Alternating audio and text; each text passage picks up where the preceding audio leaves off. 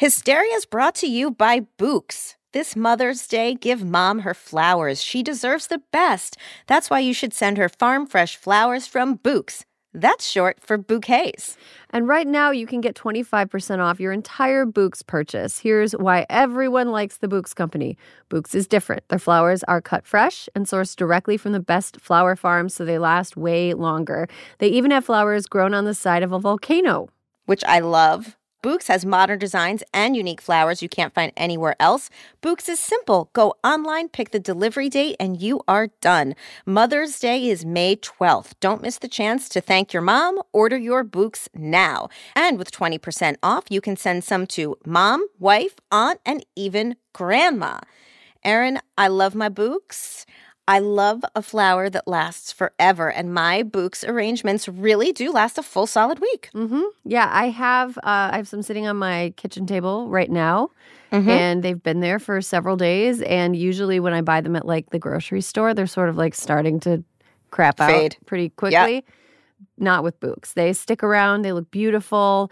I like how they kind of slowly open up and become even more beautiful as they sit on your, wherever Absolutely, you display them. Because they're that fresh. So go to Books.com and use promo code Hysteria for 25% off.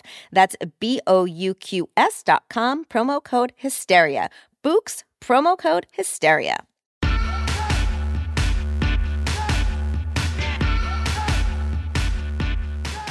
Hello and welcome to Hysteria. I'm Erin Ryan.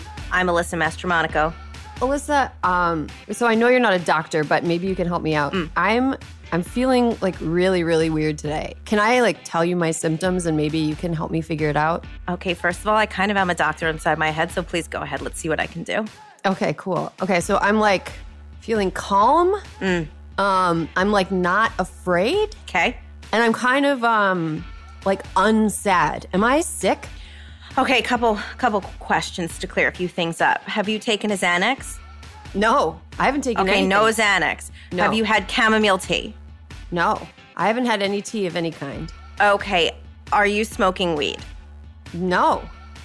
And, okay. And I'm not terrified. What is wrong with me? Erin, I think it might be a splash of optimism because... What? Because Donald Trump's not president anymore. Donald Trump is not the president anymore. Oh my God. Oh, happy day. Oh, happy day. On this week's episode, Representative Madeleine Dean, Kiran Deol, and Julissa Arce join us to tackle the following questions. When did Amy Klobuchar become hilarious? Just how big is President Biden's plan for his first 100 days in office? What will impeachment of that other guy look like when it's taken to the Senate? And which members of the outgoing administration did we pick for an epic fuck that guy send-off? All this and more right now. Okay, folks, the inauguration ceremony literally just finished because the news, for once, warned us in advance that it was going to happen on Wednesday, so we were able to plan accordingly. Alyssa, a real big victory for us. Which means we now have a new president, President Joe Biden, and we have a Madam Vice President by the name of Kamala Harris. And we're never, ever again going to live in a country that has never had a woman in the numbered 1 or 2 office in the land, which is fucking awesome. And so suck my dick, Phyllis Schlafly. I hope you're forced to watch Sonia Sotomayor swear in Kamala Harris from your room in hell. Oh, Erin. Okay. I thought we were going to be nice this week. Well, Phyllis, that's true. Okay. I'm sorry. I'm just so used to being pissed that I feel like I'm learning how to write with my non-dominant hand. I can't. Yeah. So, okay. So we just witnessed a defiantly normal inauguration of our 46th president. And because this is going to be a newsy episode, I'm going to bring in the co-hosts early and let them stay for the entire show just because we love you guys and we also love them. So, first up, she is, you guys know her, you love her. She's been around since the very beginning. She's a comedian, she's a writer, she's a director. She does it all. It's Kiran Deol. Oh, hello, guys. Hello. Welcome to America. Welcome. I'm welcoming myself. Are you in Florida or are you back? Yes. I'm back both metaphorically and physically and emotionally. and cognitively in America. Cognitively in America? Yes. I was somewhere else. I had turned off my brain for 4 years. So I was going to, cognitively in America. So you're like less good at math than kids in other countries? Is that cognitively in America? That might be true. Yes. Okay. Cool. Glad we cleared that up. And we're really excited to have her today. You guys know her. You love her. She's been on Hysteria a bunch of times. She's a best-selling author, and you can check out her forthcoming book, Rejecting Assimilation. It's Julissa Arce. Welcome, Julissa. Hello. I'm so excited to be back. Of all the days, this is like the most special day to be back on Hysteria. Yeah, it is a special day. And I want to congratulate you also on just sending your manuscript in yesterday. Thank you. It feels good. That's huge. Everyone I know who's written a book. It's like a huge weight off my shoulders. Yeah, everyone I know who's written a book says it just sucks. And then they keep doing it over and over again. It really does. Every time I write a book, this is my third one, and every time I write a book, I think to myself, I need to find a new career. And then somehow I'm already thinking about the next book I'm going to write. But it really, really sucks to be a writer. Like, writing is painful. Yeah. Yesterday, Josh was like going out to do some writing because he likes to go outside and write. And I was like, "Are you sad?" And he goes, "No." Then I said, "You're not doing writing right then. You're supposed to be, it's miserable. It's not fun." Yep. Anyway, congratulations on getting that Thank out you. the door. And let's immediately get to it. I want to start with you, Julissa. What are your thoughts on the inauguration? I cried about 20 times. I really lost it when J-Lo busted out with her Spanish, justicia para todos. I was like, yes, like, I don't know there's been Spanish at another inauguration. Like, I was trying to find that out. It was really emotional, really beautiful. Lady Gaga, oh my God, can that woman sing? That dove of hope that she was wearing on her shirt. I mean, it was what I hoped the inauguration would be. It was really great. You know, the first time I voted for president was when that orange guy won, and I felt like I was bad luck because that's the first time I voted. You and Samantha B both were like, I broke it. I really think I did. I was like, no, this is not how my first time is supposed to go. I've said that other times before too. But this time I was like, okay, like, I helped elect this guy, you know, like, I made phone calls. I did all the sort of things that I could do. And so it just felt really, really good. It felt really good to have a new president and to have a new vice president. And that Justice Sotomayor, the first Latina Supreme Court justice, was the one that swore her in. I mean, it's a good day for women, and I think particularly for women of color. Mm-hmm. Very happy today. Can you give me a little bit of a cry by cry? You said you cried when J-Lo spoke Spanish. That's when I started ugly crying. Ugly crying. Okay. Sure. Mm-hmm. I mean, I cried when Kamala started coming down stairs. I cried. I cried when I saw, what's his name? Is it Garth Brooks come out in jeans? I was like, why is he wearing jeans? And you cried? Yes, because I was like, no, not jeans. Oh my God. I cried. I mean, the moment that Biden got up there, I was like, this guy has wanted this job for a really long time and like never gave up. And like, here he is. I cried when Kamala gave a little fist bump to Michelle. Let's see. I mean, I probably cried more than 10 times. I think I just probably cried throughout the thing. Yeah. You know, crying is a little bit like shampooing your hair. Like, the first time you put it in, it takes a little while to foam up. But if you put more in, it's like foamy immediately. Mm-hmm. It's like once you're in the cry zone, it sort of just comes. Alyssa, tell me about time you spent in the cry zone today. The cry zone. Okay, guys, it started early with the littlest, tiniest Biden in a plaid blazer and little baby cap. What the fuck was that? It was the cutest thing. Also, does anyone know the baby's name? I couldn't find it anywhere. No. I don't know, but that baby is an American hero. American hero. It was almost like he was a little Dutch boy with that cap on. Anyway, so it started there. Then when I thought back, like, last inauguration, I had just started a new job and I was at that office. And I looked around and I was like, who are these heathens that are like not watching the inauguration? Like, I don't care if it's Donald Trump, but this is like the fucking inauguration. Like, take a beat. And I felt really self-conscious because that one I sobbed like a little bitch. This one was more like soft weeping, soft tears, misty-eyed the whole time. I love, first of all, the palette of color that's back. I don't know what it is about Republicans. Do they only own white? Do they think that's like the only appropriate thing to wear to big events so that you can spot them in a crowd? Because they're not doing it because they think they're suffragists. But the palette of color, it was like jewel tone, pastel, bold, bright. I loved it. But the actual, like, so the thing is, because, you know, I oversaw 2 inaugurations, 2009 and 2013. So my thing is like when shit's just going right, I'm like, oh, I'm just so deeply like just excited for everyone involved. I mean, when you think about it, these people the Biden folks had a great virtual convention back in August. And I'm sorry, did anyone miss the crowd? I didn't miss the crowd. It was beautiful. It didn't look fucking weird, socially distanced. I mean, maybe we're just so used to it, but I thought it was great. But I mean, when Michelle and when former First Lady Michelle Obama and her husband, Barack Obama, got out of the car. And you could see that in 2017, she was one way and this way was the opposite. Her hair, last time her hair was pulled back. She had like no makeup on. She had that fuck you look on her face the whole time. And this time she's like, I'm sorry, am I a model? I'm feeling like a model today. And I loved that. And like Hillary in her purple, and she looked great. And then George and Laura.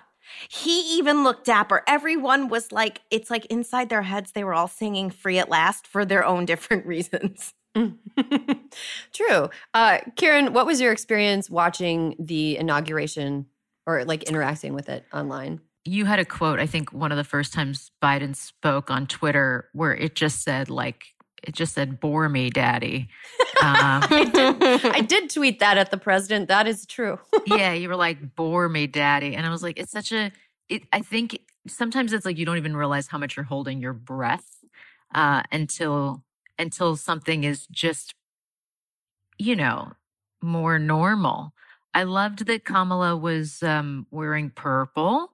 And that was supposed to be a nod to like Shirley Chisholm. And like, you know, there's just this kind of like legacy of people before you who have, you know, tried and not quite gotten there and then kind of saying you're here too. I think that was really like elegant. I loved how the sentences were so long and all the syllables that were used. Do you know what I mean? That was really comforting, you know. It was weird to hear Biden talk about having a soul. Like it mattered. Like I was like, oh, whoa. And then he was like, there's things that Americans love. And I was like, malls. In my mind, I was like guessing. I was like, malls, pandas. What do we love? And he was action like, heroes named Chris. Yeah, exactly. It was like Marvel movies, Thor. And he was like, hope, justice, the truth. And I was like, yeah, those two. So yeah, it felt like look, it really is one of the most powerful positions in the world. And it's truly insane that there's such a filtration process. There's so many brilliant people in this country. And it's insane that there's such a filtration process to get to that place that you could ever have anyone in office who wasn't as competent as a dish rag, you know? Like that's just it'll take a while to get over that. Yeah, I want to take a minute to single out, I cried too, like you, Julissa. I think the time I released the waterworks when Kamala Harris took her oath, I was crying. I was crying so much that the dog attempted to console me. We had, we put on his bow tie for the inauguration. I will text you guys a picture of him wearing his inauguration bow tie. And he was sitting on the couch with my husband and I was like crying. And that just felt so powerful just to see a woman up there taking the oath. And it was just so cool to witness history. Another moment that kind of bookended the ceremony was Amanda Gorman, a poet who was born in 1998. delivered an incredible reading of a poem that she wrote called The Hill We Climb. Being American is more than a pride we inherit. It's the past we step into and how we repair it. We've seen a force that would shatter our nation rather than share it, would destroy our country if it meant delaying democracy. And this effort very nearly succeeded. But while democracy can be periodically delayed, it can never be permanently defeated. 22 years old from Los Angeles. She's the Youth Poet Laureate. And she looked like sunshine incarnate on the stage. She used her hands to tell the story. And she was wearing a ring, apparently, that used to be Maya Angelou's that Oprah lent her. So no big deal. Whoa. She looked amazing. She sounded amazing. And the poem itself was so uplifting. And it was incredible to hear a person that's 22 have such a optimistic outlook on the world, because their entire life, all of their memories would be like tragedies connected by us reeling as a country. 9/11 might have been one of her earliest memories. The financial crisis, she was probably in elementary school for that. And yet she's getting on stage at an inauguration and reading a poem that is like deeply optimistic. And I felt so moved by that. If someone who's 22 who lives here can be optimistic about the future of the country, then I should feel that way too. It was so effective, and it moved me so much. There was one part in the poem that really kind of spoke to me. I mean, every single line was amazing, but there's a line she said it's the past we step into and how we repair it. And to me, that line really encapsulated so much of what I am feeling, because I think, there was one line that Joe Biden said in his speech where he said, he wanted to work for the people who didn't vote for him just as hard as he was going to work for the people that voted for him. And I know he has to say that, but I was kind of like, well, I do really hope that he works for like Black women and Indigenous people and Latino people like a little harder, maybe a lot harder than he will for like, the white nationalists that voted for Trump. And I think, this whole idea of like moving forward and being united, like I do think it's important, but like we have to realize that we are stepping into a past that we have to repair, right? And that's why that line was so powerful for me, because there has to be healing. And in that healing, there has to be accountability. And I've sort of really tried to remind myself that as excited as I am that Donald Trump is no longer president, that as excited as I am that we have our first woman vice president, that the work is not yet done, that we have a lot of work ahead, and that Joe Biden was not my like favorite candidate. He was not the guy that I envisioned would be president today. But I certainly am glad that he's not Donald Trump. But I think for me, I have to continually remind myself that in this excitement, I can't get lost in that excitement. And I have to keep reminding myself that we have a lot of work to do and that we're going to have to keep pushing Biden and Kamala to be the most progressive version of themselves that they can be. Mm-hmm. And that's why that line from that poem, like that's all, that everything I just said is like everything that came through my mind when I heard that line. Like it's a past that we have to repair. Mm-hmm. And I love that poem so much. Mm-hmm. Yeah. And she told the New York Times in 2017 that in 2036, she was going to be the president, or she was going to run for president. So mark your calendars, 2036, we are all voting for Amanda Gorman, apparently. Yeah, she said in the poem, she said that the future vice president's on this stage. I was like, yes, girl, yes. I mean, I would love to watch her just be the president. Every single time the news was on and she was talking, I would be like, oh, amazing. This is beautiful. So let's get a little bit more wonky, shall we? So the Biden administration, unlike the previous administration, has been really clear about goals and has written out how they plan on achieving said goals instead of just saying shit and then lying about having done it. A plan. It's called a plan. Erin. Plan. P-L-A-N. Plan. There's like a plan. Cool. Okay. So they've got plans. Alyssa, what of Biden's plans makes you the most excited? And which of his plans do you think are in the national interest most important?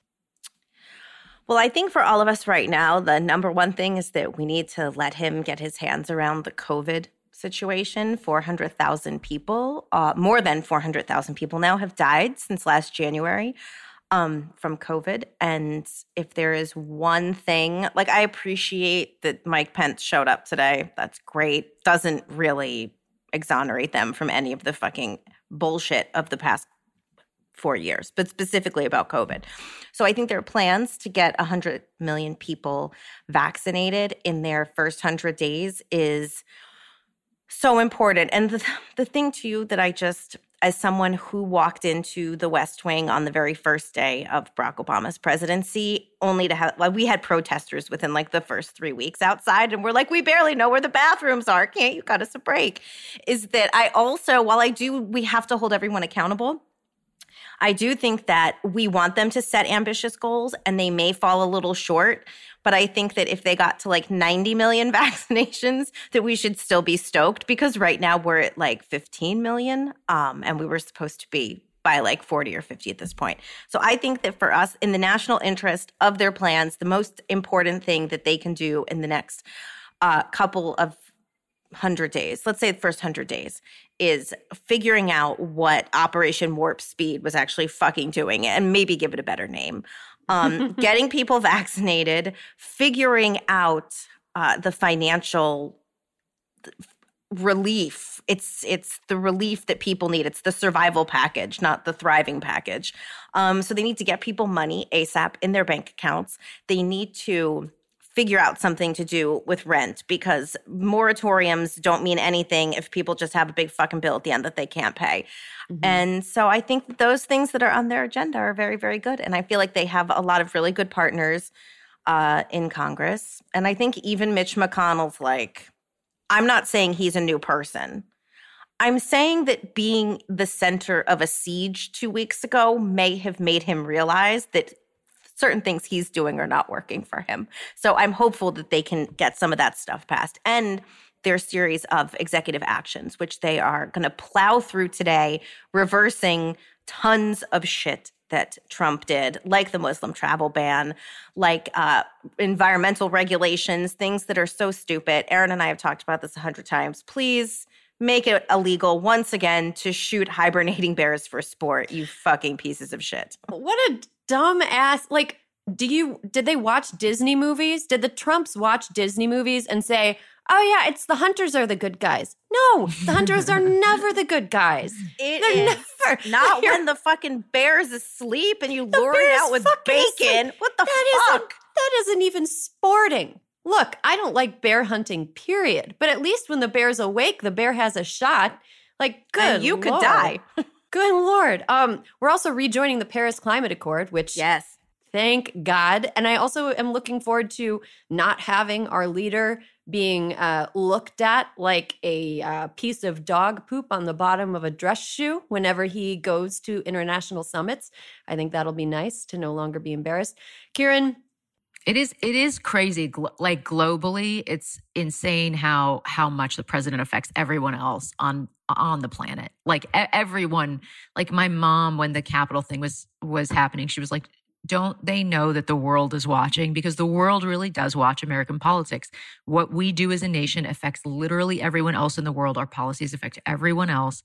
And the only people who get to vote are citizens of this country, you know? Mm-hmm. So it'll be nice because we're in the middle of the pandemic. That's the other thing. It's like, we are in the straight up middle. And so it's like, maybe the reason that I was the only one who wasn't crying is because it's like, I'm real tired. Half my building half of my building is unemployed in Los Angeles. Like our landlord is putting a ton of pressure on everyone to pay rent. Like you can truly feel the stress of just people not having money. Like straight up, it's just people don't have money. That is massive. And most people who have access to a microphone in this country do have money, is the thing. And so there's a massive disconnect between people who are truly, truly struggling, which is a lot of fucking people, dude. Like, it's a lot of people on rent in terms of that $2,000 versus that $600, in terms of the unemployment fraud that kicked, however many millions of Californians off of unemployment in December, in terms of those delays in getting in terms of getting that money. And it's like, you want to stay COVID safe, but in a country like Britain, which also has done a terrible job in many ways, when you get furloughed, you get 80% of your salary, right? And it's not a question. It's not, it's not a question. So the speed with which a federal government and the speed with which state governments in that trickle down are going to be able to reverse and start to fix that, I am very eager and curious to see what that looks like, because of the way it's affected me personally, because of the way it's affected so many of the people that I know personally. Because I feel like I haven't even had time to be angry, because it's been such a deluge of bullshit with so little relief. And now I'm expressing my rage. Thank you so much. You sounded very calm for as rightfully angry as you would be about those things. On behalf of so many people, right? Yeah. Julissa, what are your thoughts about the goals of the first 100 days agenda? Well, I think this will come at no surprise that one of the things I'm most excited about is the immigration reform bill, the executive actions that will undo so much of the harm that the Trump administration inflicted on immigrants, the real effort that I think will be underway to reunite the children that were torn apart from their families. And, when I read that, I do want to, again, the devil's in the details, right? So it's about, okay, these families are going to be reunited, but where? I think the parents should be able to come to the U.S. to be reunited with their children, and they should be able to be free while their asylum applications are being processed. The immigration reform bill is going to be about who does it include and who does it leave out, because inevitably people will be left out of that bill, right? But it's how do we minimize that number of people? But again, I'm excited that these are the conversations we're having. We're having a conversation about what is the broadest, biggest immigration reform bill that we can have versus feeling like we were always just trying to stop the carnage of what's the next awful, evil thing that is going to come out of the administration. And we're having conversations about policy, real policy, not just, doing policy by tweets, but real debate about what is in the best interest of people, what is going to help the most people. I'm excited to see immigrants and undocumented immigrants be included in that COVID relief package, because I think it's absolutely insane that farm workers who are feeding us, who are keeping America going, many of them have not been eligible for any kind of COVID relief. If they get sick, they don't get paid. And so many times if they had symptoms, they were still going to work because they have to feed their families. And what does that do, right? That just spreads the virus more and more because people have to do what they have to do to feed their families. So I'm looking forward to all of those things developing and those conversations that we're going to have in the next few weeks and months. And when it comes to immigration, the Biden team, in the past few weeks has been in really close touch with immigration activists, with immigrant organizations, to really have a conversation about what do they want to see. And so the fact that those questions are being asked and that they're being asked of the right people, that gives me hope. Yeah, I feel like if America were a human body, for the last 4 years, we were trying to heal a broken bone, or we were bleeding. We were trying to stop the bleeding. And for the next 4 years, we can train for a 5K. We can do something that's proactive and about building and bettering ourselves rather than just being fuck, fuck, fuck, fuck, fuck. I'm bleeding. So, I'm hopeful that when it comes to issues of healthcare, which is tied into a lot of things that other people have brought up. Obviously, the COVID issue is healthcare related, and unemployment and economic insecurity that people are experiencing as a result of the pandemic is also healthcare related. And not being able to feed your family if you're sick, also healthcare related. I'm really hoping that there are progressives in Biden's ear who can really, like, as quickly as possible, get us moved to a point where healthcare isn't something that is like exorbitantly expensive, even when it's good and still doesn't cover anything. Like I'm asthmatic, and I have there's a pill that my insurance, I have good insurance, very good insurance. There's a pill that I could take once a day that would help me breathe. And about a year ago, my insurance was like, no, you don't need that pill. So my doctor would prescribe it. I would go to pick it up at the pharmacy. They'd be like, that's $150. And I'm not going to pay $150 a month for a pill. But my insurance company decided I didn't need it. So now as a result, I have to take an inhaler several times a day because my insurance company will not cover the thing that my doctor says I need. Like, I know that that's a minor single person's complaint, but I think that a lot of people, I've never talked to a single person who has no complaints about the way the healthcare system works in this country. It is unbelievably fucked up, and it shouldn't be. Like, there is no reason for it to be this fucked up. So yep. I'm hoping that we make strides toward addressing that, in addition to all the things that Biden is trying to accomplish in his first 100 days. I hope Bernie's secret plan to like make COVID care free for everybody actually matriculates to the top. Alyssa's putting her hand over her heart. Because first of all, can we just give the Bern a shout out for today? That man fucking showed up in his jacket and his little mittens, and everyone started making fun of him. And I was like, are you kidding me? First of all, if Bernie showed up in some sort of fancy coat, we'd be like, he's lost the plot. Like, what's going on? But no, it's true. It's like, on the one hand, we have to look, there is a lot for the Biden team to clean up from the last 4 years. Yeah. So much for them to clean up. At the same time, I mean, I am as privileged as I can be. My healthcare is fucking garbage. I pay $2,000 a month for something I literally can't use. There are currently no doctors who are accepting patients that take my health care.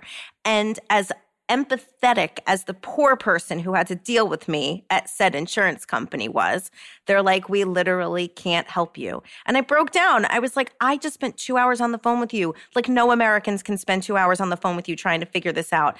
So I really do hope there has to be some sort of, let Bernie in there. Let Bernie in there to do the healthcare. Let Just Bernie give it to and his him. mittens in there. Look, if people are criticizing the way Bernie looked at the inauguration, you can have a man who can light a wood stove with one match, or you can have a man who doesn't wear goofy knit mittens to the inauguration. But you can't have both. It's also a package deal. I don't know. He's just very pragmatic to me. It was chilly. There was snow. He had fucking mittens on. Okay, let him do the healthcare. Everybody knows mittens work better than gloves anyway. Gloves look very stylish, but they don't keep your fingers warm. No, they don't. You know, when you were saying, like, I've never talked to someone who's, like, happy with their healthcare. If you would have talked to me, like, 10 years ago when I was working at Goldman, I would have been like, healthcare is amazing. I could go see any doctor anytime, didn't need any referrals. I paid $10 for my psoriasis spray that now I paid $400 for, even though I make a lot less money now than I did before. And it's like, the people who have the most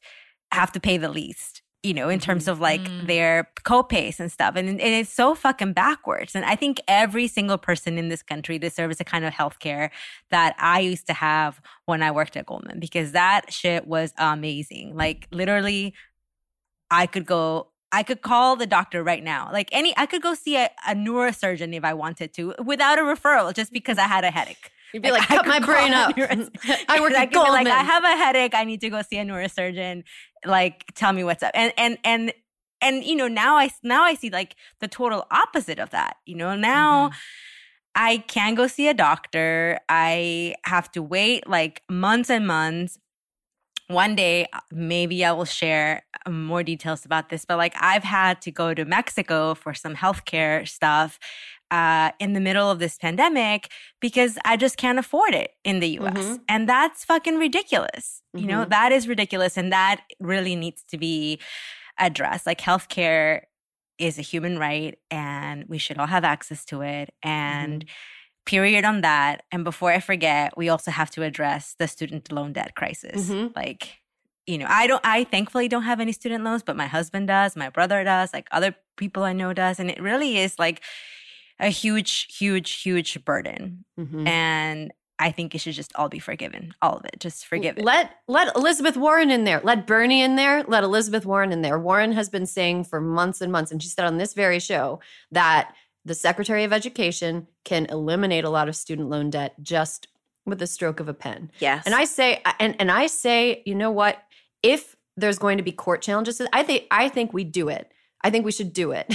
And then if there's going to be court challenges, let Republicans come down on the side of you should owe these people $80,000 for something that you completed 10 years ago. You know, I just think that it's a can't lose situation. But you guys, we have to end this segment, the hopeful segment. It feels so energizing to talk about like ideas and like goals and what's possible. And what's possible rather than worrying about what's possible. And even out of the things we've discussed, which are like healthcare, which affects 100% of people, we didn't even get to BLM. We didn't get to climate change. It's like he says all of these things he said in his speech, we got to do this. We got to do this. It's like, it's a list. Do you know what I mean? And like, and and the irony, it's like, it's all so important. Like it's all so important. And it's like you say first COVID and then, but it's like, and the social justice and immigrants, it's so, I mean, obviously we could do a whole podcast, like you could do a podcast for a week on like all the shit that needs fixing. Mm-hmm. I mean, I feel like you guys have seen that gif of that woman who is trying to figure out a math problem and the like, you know, that when I think about all of the things that the Biden administration is taking on, I see them as all very interconnected, like reproductive justice, economic justice, immigration reform, racial justice, all of them are connected. And like you can't just seek out one without also taking the others with you. So it's like a huge undertaking, but it's like all of these pieces fit into a larger scheme. And I really, really wish the Biden administration well. I'm really rooting for them. Mm-hmm. Okay, this is a great conversation. We have to take a quick break. But when we come back, Alyssa and I chatted with Madeleine Dean, representative from Pennsylvania's 4th District, about what's to come in the impeachment process. Yeah, impeachment is still going on. So stick around. We'll be right back.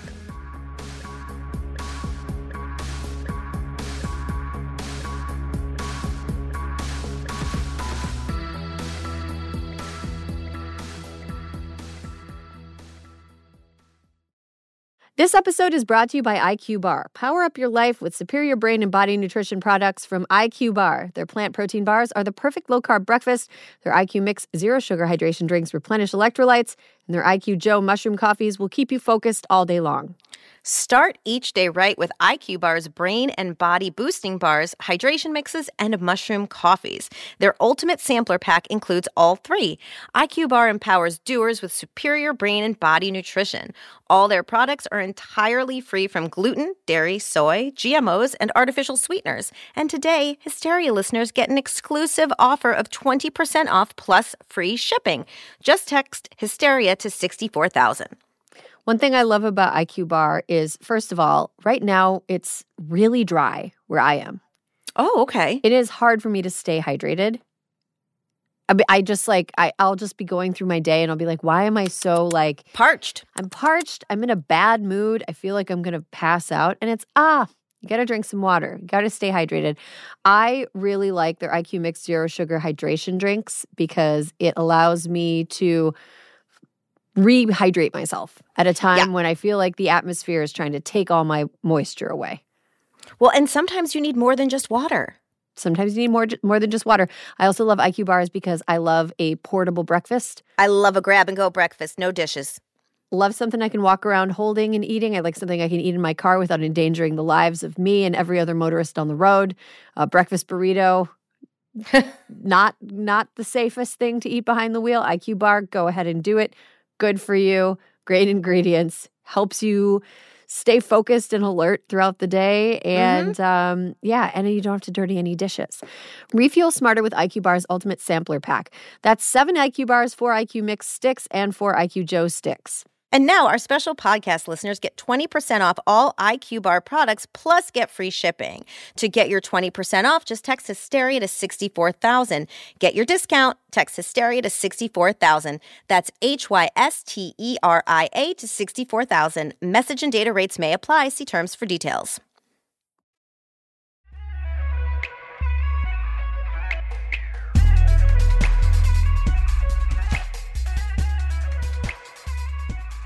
Today, we are thrilled to welcome Representative Madeleine Dean. She's a second-term Democrat serving Pennsylvania's 4th District. She currently serves on the House Judiciary Committee and Committee on Financial Services, both very important committees. And just last week, Nancy Pelosi named her as one of the 9 impeachment managers who will serve as prosecutors in the Senate impeachment trial of our now twice impeached future former president. If you're listening to this on Thursday, he is our former president, Donald Trump. No pressure. Welcome, Madeleine Dean. Thank you for having me. I'm excited to join you both. So can you walk us through what it means to be an impeachment manager? Thank you for asking. It's a really solemn honor. I find it to be just a high responsibility for this incredibly sad time in our country's history. And so when I got the call from Speaker Pelosi on my cell phone, as I was waiting in line for a rapid test, I was stunned and just completely honored. Mad. In one of my favorite bad movies that I made Erin watch, Armageddon, when the NASA guys are explaining to the oil drillers what it's going to be like, what the environment on the asteroid's going to be like, Owen Wilson replies, got it, scariest environment imaginable. This, to me, is what it feels like to be an impeachment manager. You are putting yourself out there in a polarized and dangerous political world. One of the most memorable photos from January 6th is of you in your bio-warfare hood making your way out of the House chamber.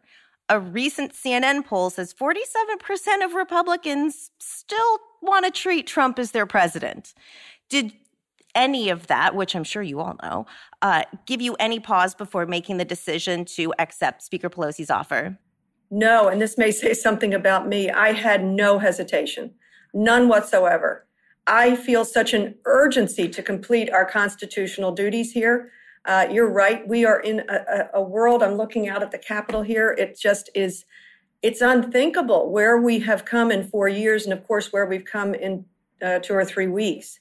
But I didn't hesitate for a moment. My family, my son, they worry for me. But they, too, didn't hesitate. They said, this is the job you must do. You're called to do it.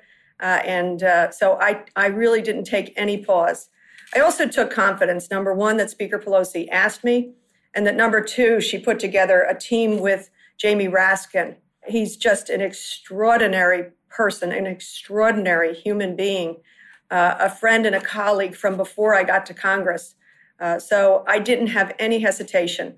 I really would be much more uncomfortable not acting than acting. Mm-hmm. I've never heard anybody speak ill of Jamie Raskin ever. He must be a really, really awesome guy.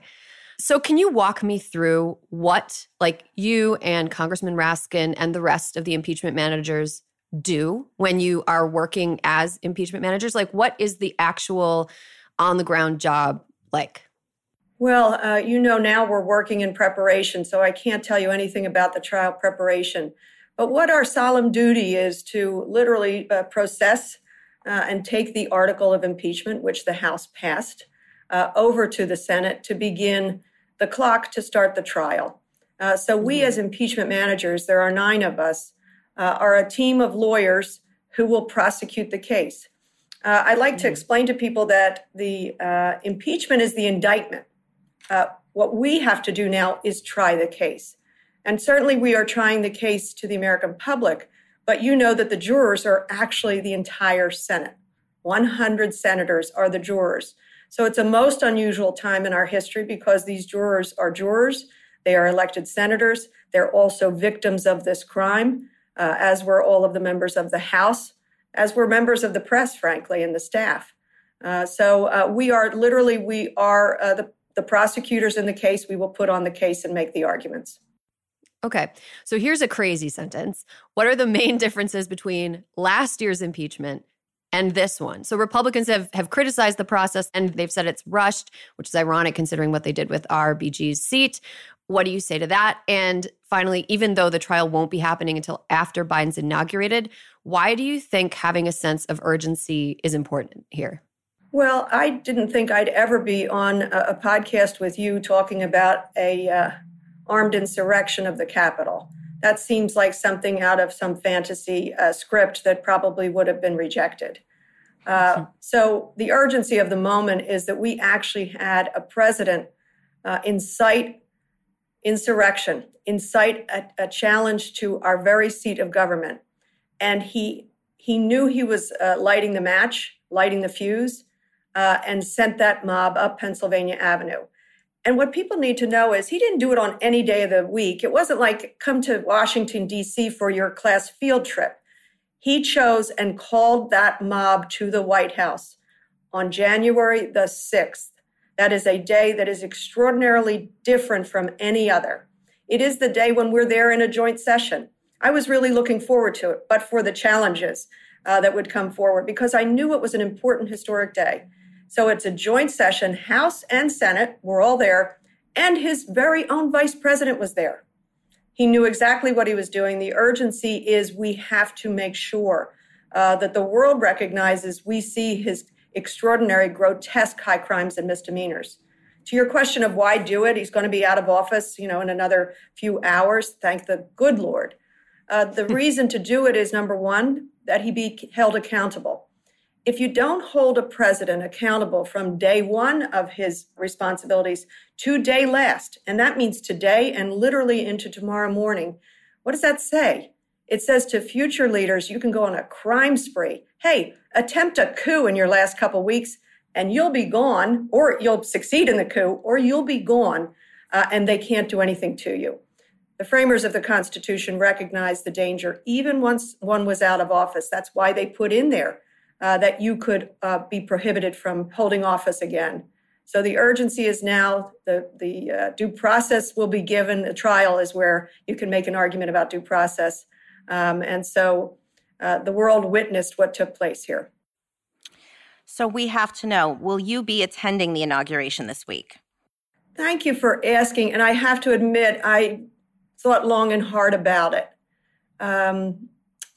If you know anything about me, I'm a nerd, and we used to drag our three then little boys to Washington, D.C. weekend after weekend, and I took them to different inaugurations, Republican and Democratic.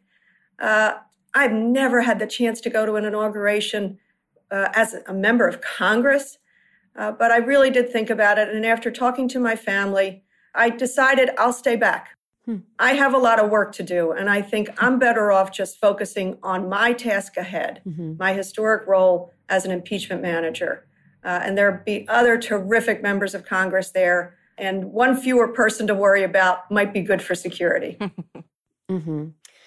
Yeah, it's really interesting to hear members of Congress talk about having trepidation about attending the event. I heard Congressman Ryan from Ohio express similar sentiments. He wasn't sure he was going to go. And really, I never would have thought we were living in a time where this was a question. It's sad. We were all offered, because of the pandemic, we knew in advance it would be a limited swearing-in inauguration. We were all offered a single ticket. So I had invited my daughter-in-law, Stephanie. She's a new mommy, Pat's wife. Congrats, by the way. Congrats on being a grandma. Thank you. We're very blessed. And so she had worked by text and by telephone and through the internet on the campaign. So I said, Stephanie, I would be honored if you would go with me. But I have to tell you, about 2 weeks ago, I withdrew that invitation. I said, Stephanie, if I do go, I would never want you there. Yeah. I don't want to risk anything. Yeah, that's okay. So if you're anything like me, you had a whole sector of your brain devoted to anxiety about what our stupid, dangerous president was going to do next. So what do you plan to do once your mental real estate that was reserved for Trump is vacated? So post-impeachment trial for you, what are you most looking forward to thinking about in place of that anxiety? And what are you looking forward to in a post-Trump Democratic-controlled government? Boy, I haven't given myself the luxury of thinking about the post-Trump trauma. I do think we actually will have to take a mental account. People have talked to me about being in the attack on the Capitol, be mindful of sort of PTSD and speak to people who know something about that. I have thought for a couple of years now, we're struggling with the trauma of Donald Trump and the chaos that he is.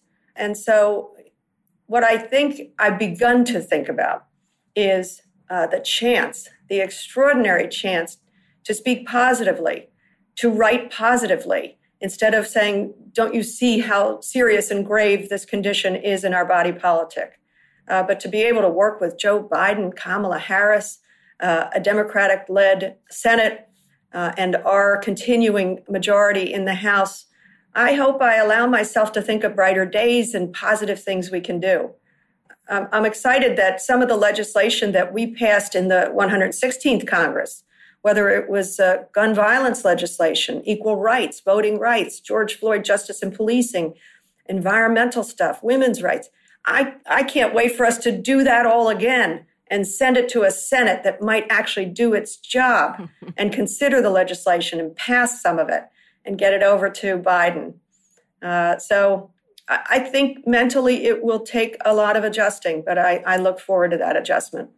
Same here. What are you going to do? Here. Tell me what you're going to do. Oh my gosh. I don't know. I found myself, I'm a comedy writer when I'm not doing this. And I've realized that I can make jokes again about things that aren't the president. Like I'm so excited to being able to make an observation about my life and not have it all tie back into this cloud of dread.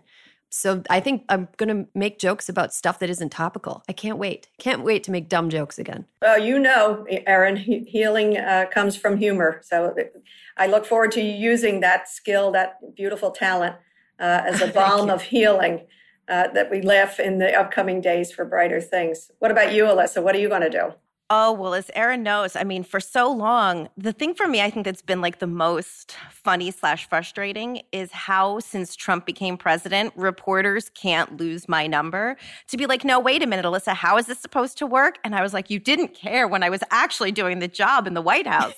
But hopefully, you know, the thing that I do hope that people take away from this is how important certain processes and protocols and things that people always kind of mocked before, like sort of where there is a place for them and why doing things maybe sometimes the way they've been done matters. Yeah.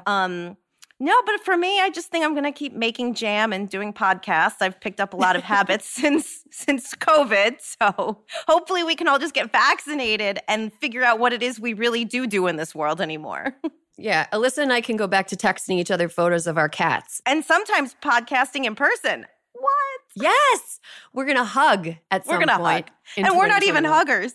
No, we hate hugging. I'm a huge hugger. You can't believe when we were still meeting in our office building and it became clearer and clearer every day that my staff implored me, Mad, you cannot hug. Then it got to, Mad, you can't even shake hands. I can't wait till we can go back to hugging. I'm a huge hugger. You're going to go on a spree. Oh, There's going to be like a CNN aerial camera of a mad congresswoman just hugging people left and right. She just cannot be stopped. Well, that'll be a welcome difference in the scenes we're seeing now. Congresswoman Madeleine Dean, thank you so much for joining us. This was a lot of fun, and I am looking forward to brighter days ahead, too. Thank you both for having me. It's a real pleasure and an honor, and my family says hello. Coming up, as promised, we're going to be assholes about the biggest assholes to ever inhabit the White House.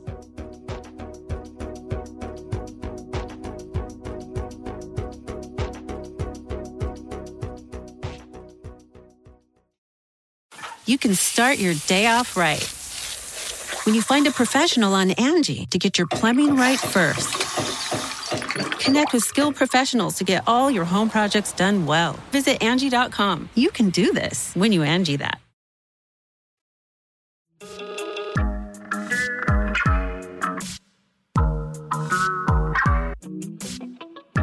And welcome back. So, as promised, we're going to be assholes in this segment, right? Okay. So, I'm going to tell you a little story, and I swear to God I'm not doing a Rachel Maddow impression. There is a popular satirical conspiracy theory in Germany that says that the city of Bielefeld doesn't actually exist. And the reason that this satirical conspiracy theory works is if you ask somebody these 3 questions, the answer is usually no. So question 1, do you know anybody from Bielefeld? 2, have you ever been to Bielefeld? 3, do you know anybody who has ever been to Bielefeld? No. So the theory is because you don't know this, the city doesn't exist. It's so well known in German culture that Angela Merkel has joked about it, about the city not existing. And a few years back, the city, which has more than 340,000 residents and definitely exists, offered a 1 million euro reward for proof that it didn't exist. That's how annoyed the residents of this town are by this like very funny German joke that is like an ongoing like cultural inside joke, which and also I an oxymoron. German jokes are few and far between. Exactly. I was just thinking that. I have German family and I'm German. Humor is just not, it's just not what they do. Well, they put all their energy into this like atomic level joke, which I think is so fucking funny, especially because there's 340,000 people who live there. It is a large town. And they're like, nope, not real. Okay, the reason I'm bringing up this joke is because I think that we can employ similar mechanisms in Hysteria's first ever disinformation campaign, which is Melania Trump doesn't exist. 1, have any of you met Melania Trump? No. No. Have you seen Melania Trump in person? No. No. Do you know anybody who knows Melania Trump? Allegedly. She doesn't exist. Melania Trump doesn't exist. There was no first lady for the last 4 years. It's a lie. The Melania Trump is the new big lie. Tell your friends. She doesn't exist. She never existed. Okay. Who? No. Yeah.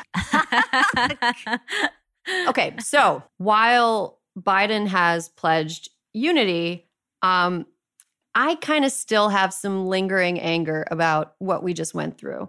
And I would really love to hear from everybody who is here today about which member of the Trump administration in particular should fuck off forever. So let's give a telling off for the ages for the person in the outgoing White House that you think deserves it the most. Julissa, let's start with you. All right, here I go. Stephen Voldemort Miller is the most vile, evil, ugliest pendejo to walk this earth. That's asshole for those of you that don't speak Spanish. He's been obsessed with raining hell on Latino immigrants since, I imagine, I've conjured this whole thing in my mind. A super hot Latina dated him as a joke and then dumped him. And I'm really going to need that girl to come out and tell us what she did to him because we know that he has not processed that shit in therapy. Miller was the architect for some of the most detrimental policies during the Trump horror, from the Muslim ban, family separation, to the public charge rule, which effectively punished people for being poor. But, I mean, what can we expect from a guy who, before hitting puberty, was getting hard-ons from listening to right-wing radio?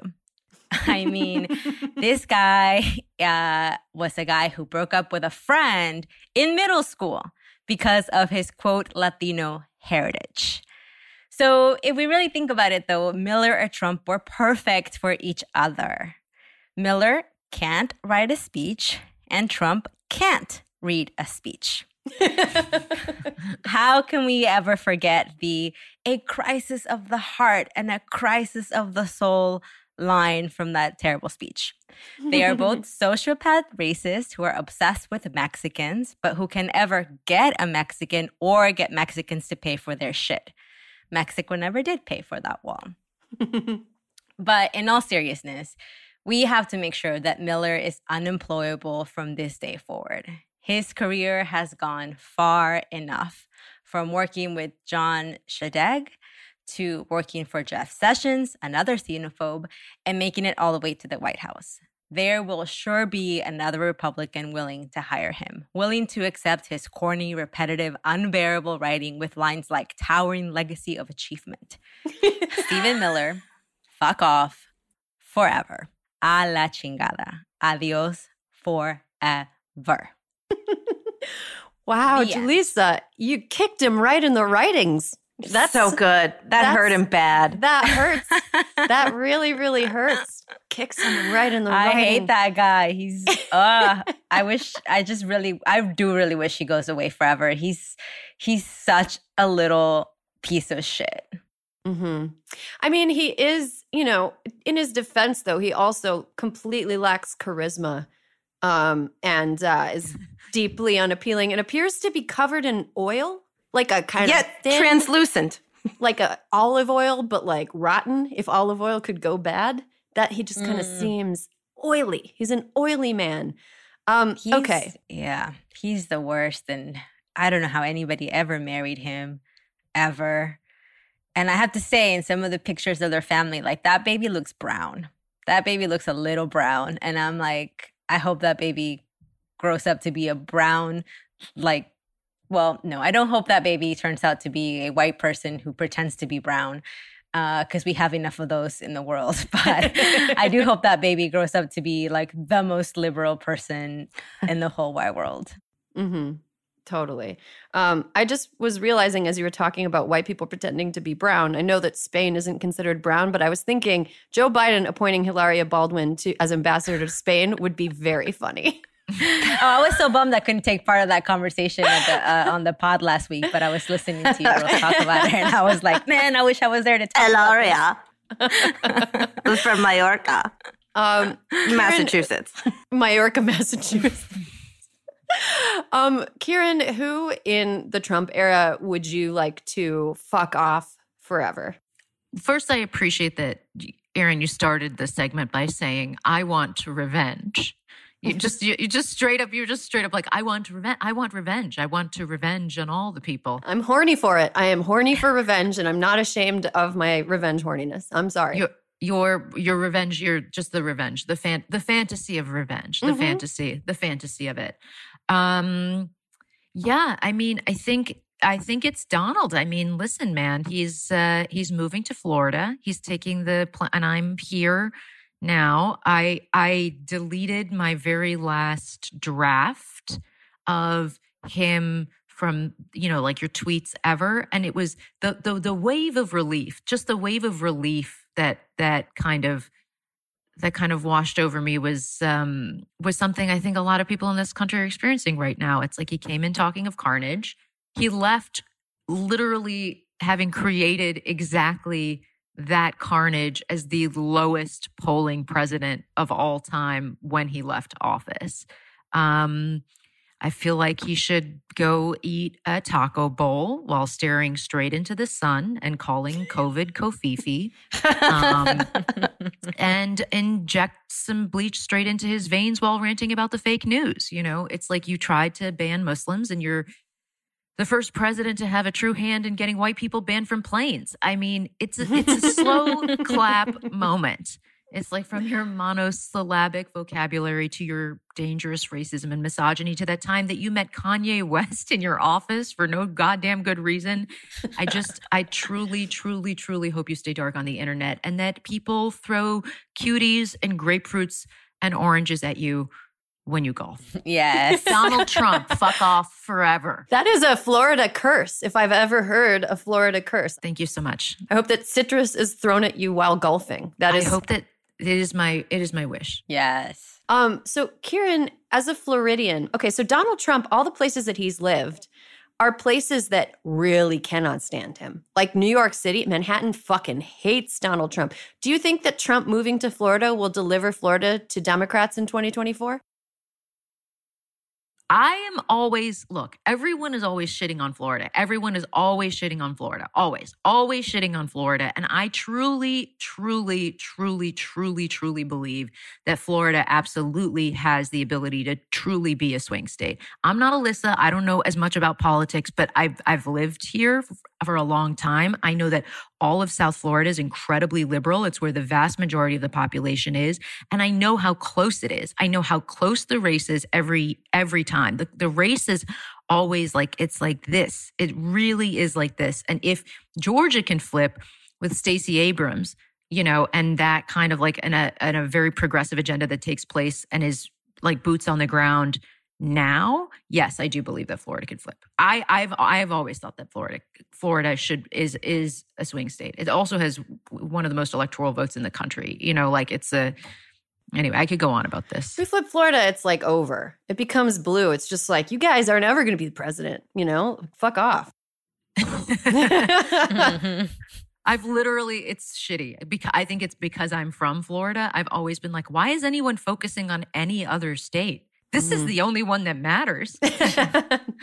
Which is not very united of me at all. I guess it's a very Florida opinion. This is the only one that matters. It sounds like a real Texas opinion in my estimation. Very Texas-y. But Texas is kind of true, though. Yeah. Oh, man. Texans. Alyssa, how much shit do you think the Trumps stole from the White House on the way out? You know what? I bet they didn't steal anything because they're such tacky motherfuckers that anything that had any historical value, they would have been like, you can keep it. It's old.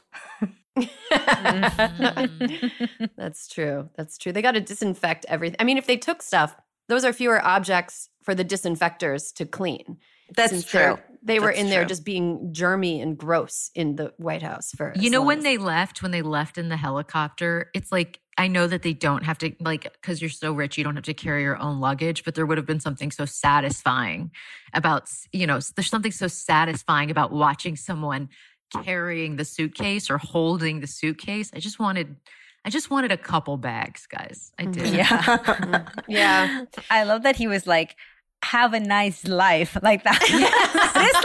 That is like the most petty thing you say after a breakup. Like, have a nice life. Well, it's like when you're the one. It's like when you're the one on the lawn with your clothes that have gotten thrown out of the third-story window at you. Yeah. You're like, have a nice life. It's like, you just, dude, go. I threw you out. You're out of here.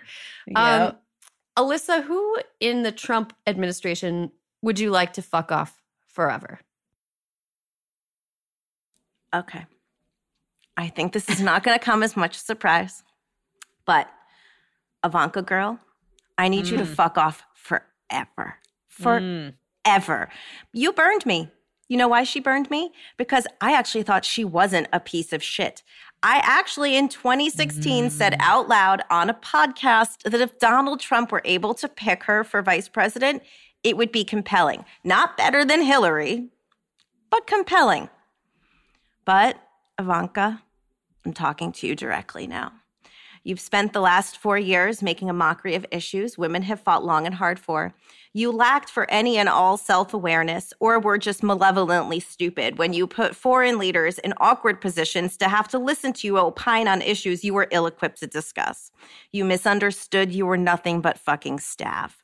You posted pics hugging your kids as we were learning that you and your father separated hundreds of kids from their parents and kept them in cages where they have been for years. And the fact that after 400,000 people have died because of your catastrophic mismanagement of the response to this pandemic, you still think you'll be the first woman president. You are delusional, but please enjoy primarying Marco Rubio because I'm actually here for that trashy cage match. And let me just say, Ivanka, one of the greater injustices of this administration was that Samantha Bee paid any price for calling you a feckless cunt, which by its very definition is exactly what you are. Ivanka Trump, fuck off forever. Wow, very good. Thank you. She sucks. And you know what I think is really interesting? Alyssa, you talked about this. She's got like mediocre white man confidence. And that it's really disturbing to see it in somebody who shouldn't. Mediocre white man confidence is a type of confidence nobody should have. It's not like one of those achievements that we should be like, let's have that. No, it is a bad thing that men have and that we should get rid of. But Ivanka has mediocre white man confidence. Okay, so I'm going to go. Okay, so I know I'm supposed to just pick one person, but I didn't because it's my show and I can just break rules whenever I want. So I was supposed to pick one person, but it was really hard because I truly think everybody who supported Donald Trump should fuck off forever. But I want to take a moment to single out a particular category of Trump boosters who get a special flavor of disdain from me. And that category is all of the women who served as his mouthpiece. Kellyanne Conway, Sarah Huckabee Sanders, Kjersten Nielsen, Hope Hicks, Kayleigh McEnany, and Stephen Miller's evil little toad of a wife.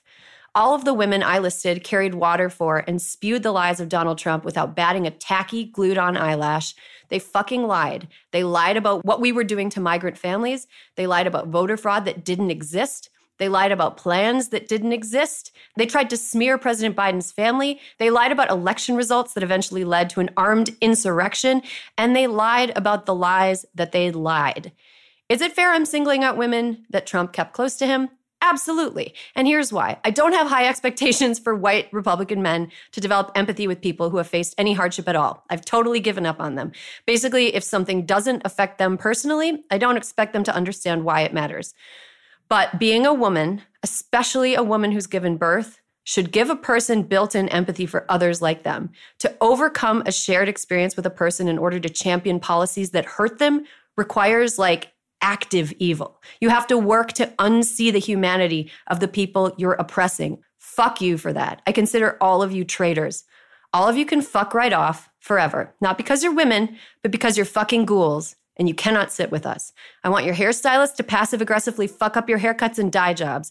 I hope that you have recurring nightmares about the harm you've done. And I hope your children grow up to be good enough people to hate you. Shame on you all.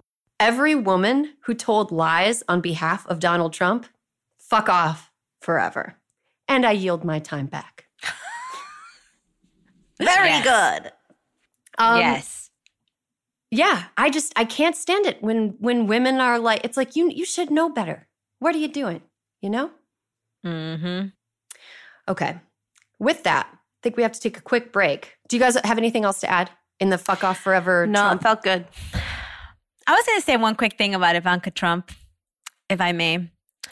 Ivanka Trump, I met her at this Forbes thing, and she tweeted out about my story when my story came out about having been undocumented. And she tweeted it, and she said how much she loved this story of an undocumented immigrant.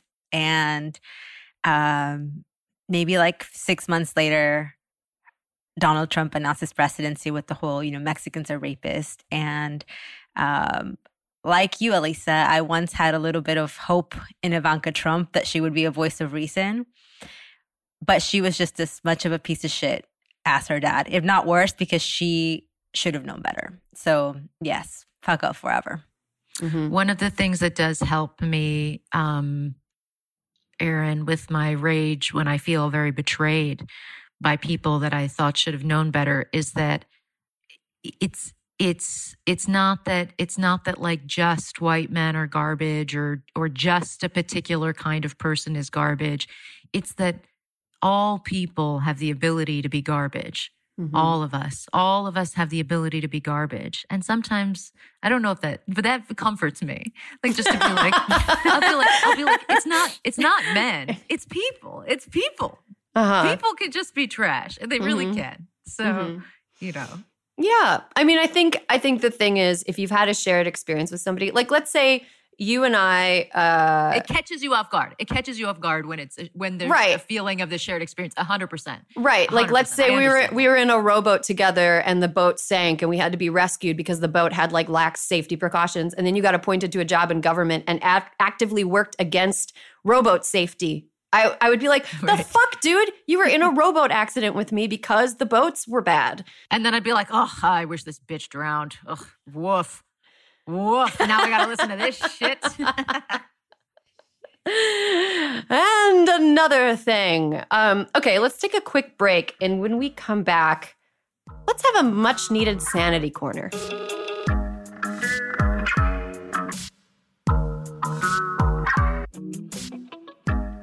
And welcome back. We have reached the part of the show where we tell you about the ways that we are staying sane. I think now that we're moving into an era of a new level of sanity, hopefully, we won't need to cling to these little bright spots in our lives as hard anymore, but we'll see. 2021 is pretty young and shit can still hit the fan.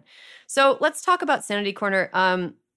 Kiran, why don't you start? What's keeping you sane this week? I read a really wonderful book that I enjoyed immensely called My Year of Rest and Relaxation. That is a little bit old. It's been out for a couple of years by a wonderful author, My Year of Rest and Relaxation, that is about a girl who decides that she's gonna sleep for a year by enlisting a therapist to give her all kinds of pills, like a bad therapist, to just straight up knock her out and then come back to life rejuvenated. And it's crazy, guys. It's crazy. It's a crazy book. It's fucking nuts. And it's dope. It's so good. And she's so mean. I love it. I mean, she's mean and she's just, she's so mean and petty, and the therapist is terrible. And it's very funny. It's very funny. So it's like the yellow wallpaper for a new generation.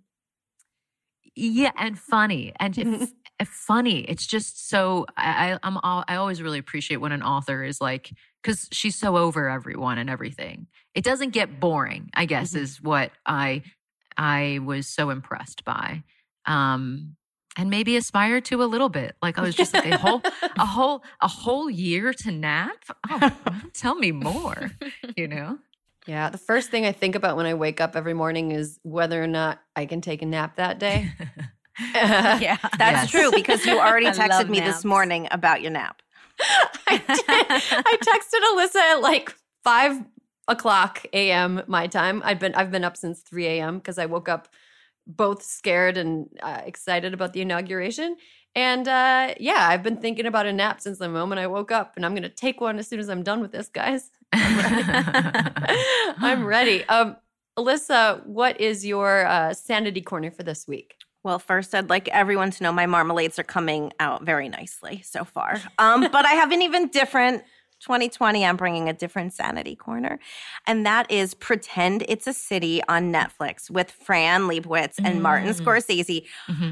It is. I have, because it's not like, you know, when I watched the morning show or whatever that was, like every day it came out, I was like, oh my God, I'm pacing myself.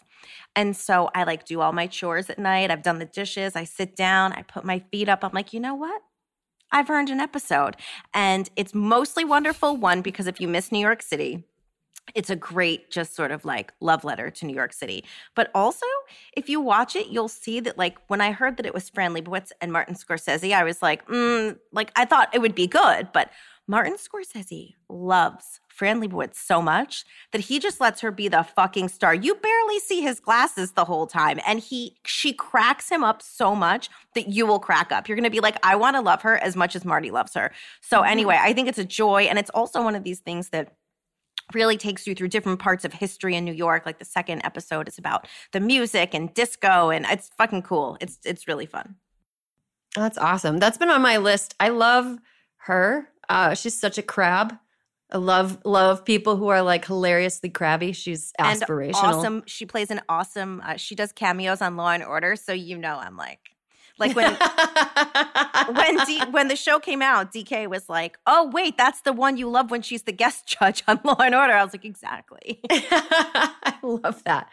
Okay, so my sanity corner for this week is another thing you can watch, and so I love children's movies. I think my taste in media consumption ranges from extremely macabre stuff about like murder and horribleness to full-on kid media. And this week I watched Soul, which is Disney Pixar's new movie. It stars Jamie Foxx and Tina Fey and Graham Norton. And it is, I'm not quite sure what it's about. It's a little bit too advanced for little kids.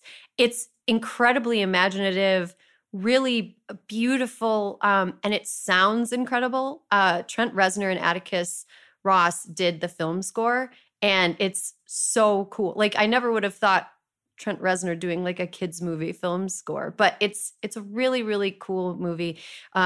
It's kind of long for the type of movie it is. So if you just want to like settle in and be whisked away to a world of like wonder and happiness and a thing that kind of reminds you about why it's great to be alive and how it's just kind of a miracle that any of us are people at all, It's definitely a good one. And if you have marijuana available to you, I would recommend partaking in that before, because just like, sometimes you just want to watch like some blue like creatures running around, That's so Soul is, put that on a poster. Sometimes you just want to see some blue creatures running around. Erin Ryan said that you can use it. Disney Pixar. You're like soul, take mushrooms. Yeah, but you don't want to do that inside. I watched Soul and now I'm thinking I might need to watch it again with a little side of something. So it's just like, I just was sitting there like, whoa, that's how I feel when I watch Pixar movies, when I have no chemical alterations in my brain at all. Like they're wonder inducing. But it was a really relaxing and fun experience. And I recommend it with or without weed. Okay. Julissa, do you want to finish us off for Sanity Corner? Yes. My Sanity Corner, and this is like a free advertisement, but I love my Peloton bike. I've had my Peloton bike I've had my Peloton bike for longer than, since it became like a thing. But truly, truly, truly, it keeps me sane like every day of the week. Like I love Cody's super fun rides, Jess King and her crazy ass outfits and glitter. I don't know how her fucking makeup stays on, because I tried to wear makeup last week for one of her rides because I wanted to be like her. And by the end of it, I looked like a fucking clown. But I still loved it. I love like Tunde. She's amazing. Like all of the Peloton instructors are awesome. And riding my bike makes me so tired, so happy. I sleep so well at night when I ride. It's really like the best thing I could have bought for myself. I love it. And also though, a little thing to pick, you get 12 codes to give to people, so they get $100 off, and then you get $100 for like apparel, and that's the only way that I own any Peloton apparel, because I'm not going to pay like $100 for some leggings. And I just think that I should be allowed to have more than 12 codes, because I already only have like 6 left, and it's middle of January. And I only have 6 left. And so Peloton, I don't know how many Peloton rides I have sold for you, but I feel like I should be rewarded with more Peloton apparel. Anyways, I truly love this bike. It's like, in the middle of my living room, not like the Peloton commercials where they're like in this huge, beautiful house. Like, no, mine is taking up. Like I had to reduce my living room space to fit it, but totally worth it. It's amazing. I love it. And I can't wait to do my ride today. Do you guys remember like a year ago when there was that Peloton commercial about the woman who appeared to be appeared to be trapped indoors, and we were all like, "What is this crazy video of this woman like who her doesn't husband got her leave a Peloton for Christmas?" Right, and she was like, "Here's my progress," and she looked exactly the same at the end of a year as she did at the beginning, which was beautiful. Like, oh yeah, full disclosure, I have not lost a single pound, and I ride like a crazy person every day, but that's not why I do it. I do it for the sweat, for the endorphin, for the happiness. To be honest, I also do it for the leaderboard. Like I love to see myself climb up that leaderboard. Like I love to, I'm never going to be like first because these people are insane, but I just always try to be on the top 50%. Like that's my goal every ride. I just don't want to be in the bottom 50%. Mm-hmm. That's my goal every time I ride. How do you make yourself care about something like that? I can never care. I just can never care. Truly in my heart, I don't care. I mean, I don't care about board games. There's so much stuff I can't muster up a competitive spirit. Please tell me I can't do it. I don't care. Well, okay. So I think it has something to do with the fact that I'm a middle child. Okay. And so like I've always cared. Like I think I came out of the womb caring and wanting to be competitive. Like I hate losing. Losing is like my least favorite thing in the world. So I just don't want to be last. Like I know, but I also know my limits. It's like, I'm not trying to be, top 10 on the Peloton bike because I know that's like out of my physical possibilities. So top 50%, I adjust to the circumstances. Mm-hmm. But I think it has something to do with being a middle child. And so I just needed to stand out in some way by being the very best of all of my parents' children. That's true. Love is something that you earn by winning. Like you're not supposed to get it unconditionally, right? You're supposed to perform. No, I'm just kidding. That's terrible. I'm still seeing a therapist about that. Okay, guys, that's all the time we have. Julissa and Kiran, thank you so much for being here. Thanks to Madeleine Dean, representative from Pennsylvania, for walking us through impeachment. And thank you to my ride or die, Alyssa Mastromonaco, for being here with me for the last, 3 years. Can't believe we're entering a new era. Like, this is the first episode where Donald Trump isn't the president that we've ever done, which is crazy. Hope we're still good. Oh, wow. Yeah, I mean, I hope that's great. Thank you for putting that into the universe. Thank you and fuck you. And thanks to all of you, the listeners, for sticking with us through this crazy ride. There will be more hysteria for you next week. I am from another planet. This nation, fuck Janet. What these girls gotta fan it. Y2K email and scan it. Don't take no for an Hysteria is a Crooked Media production. Caroline Rustin is our producer. Our executive producer is me, Erin Ryan. Alyssa Mastromonaco is our co-producer, and Brian Semmel is our associate producer. Kyle Seglin is our sound engineer, and our editor is Sarah Gibalaska and the folks at Chapter 4. Our digital team is Nar Melkonian and Matt DeGroot. Thank you to Juliet Beckstrand for production support every week.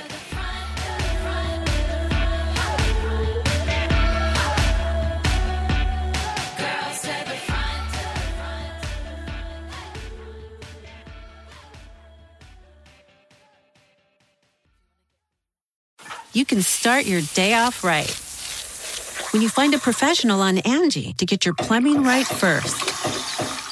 Connect with skilled professionals to get all your home projects done well. Visit Angie.com. You can do this when you Angie that.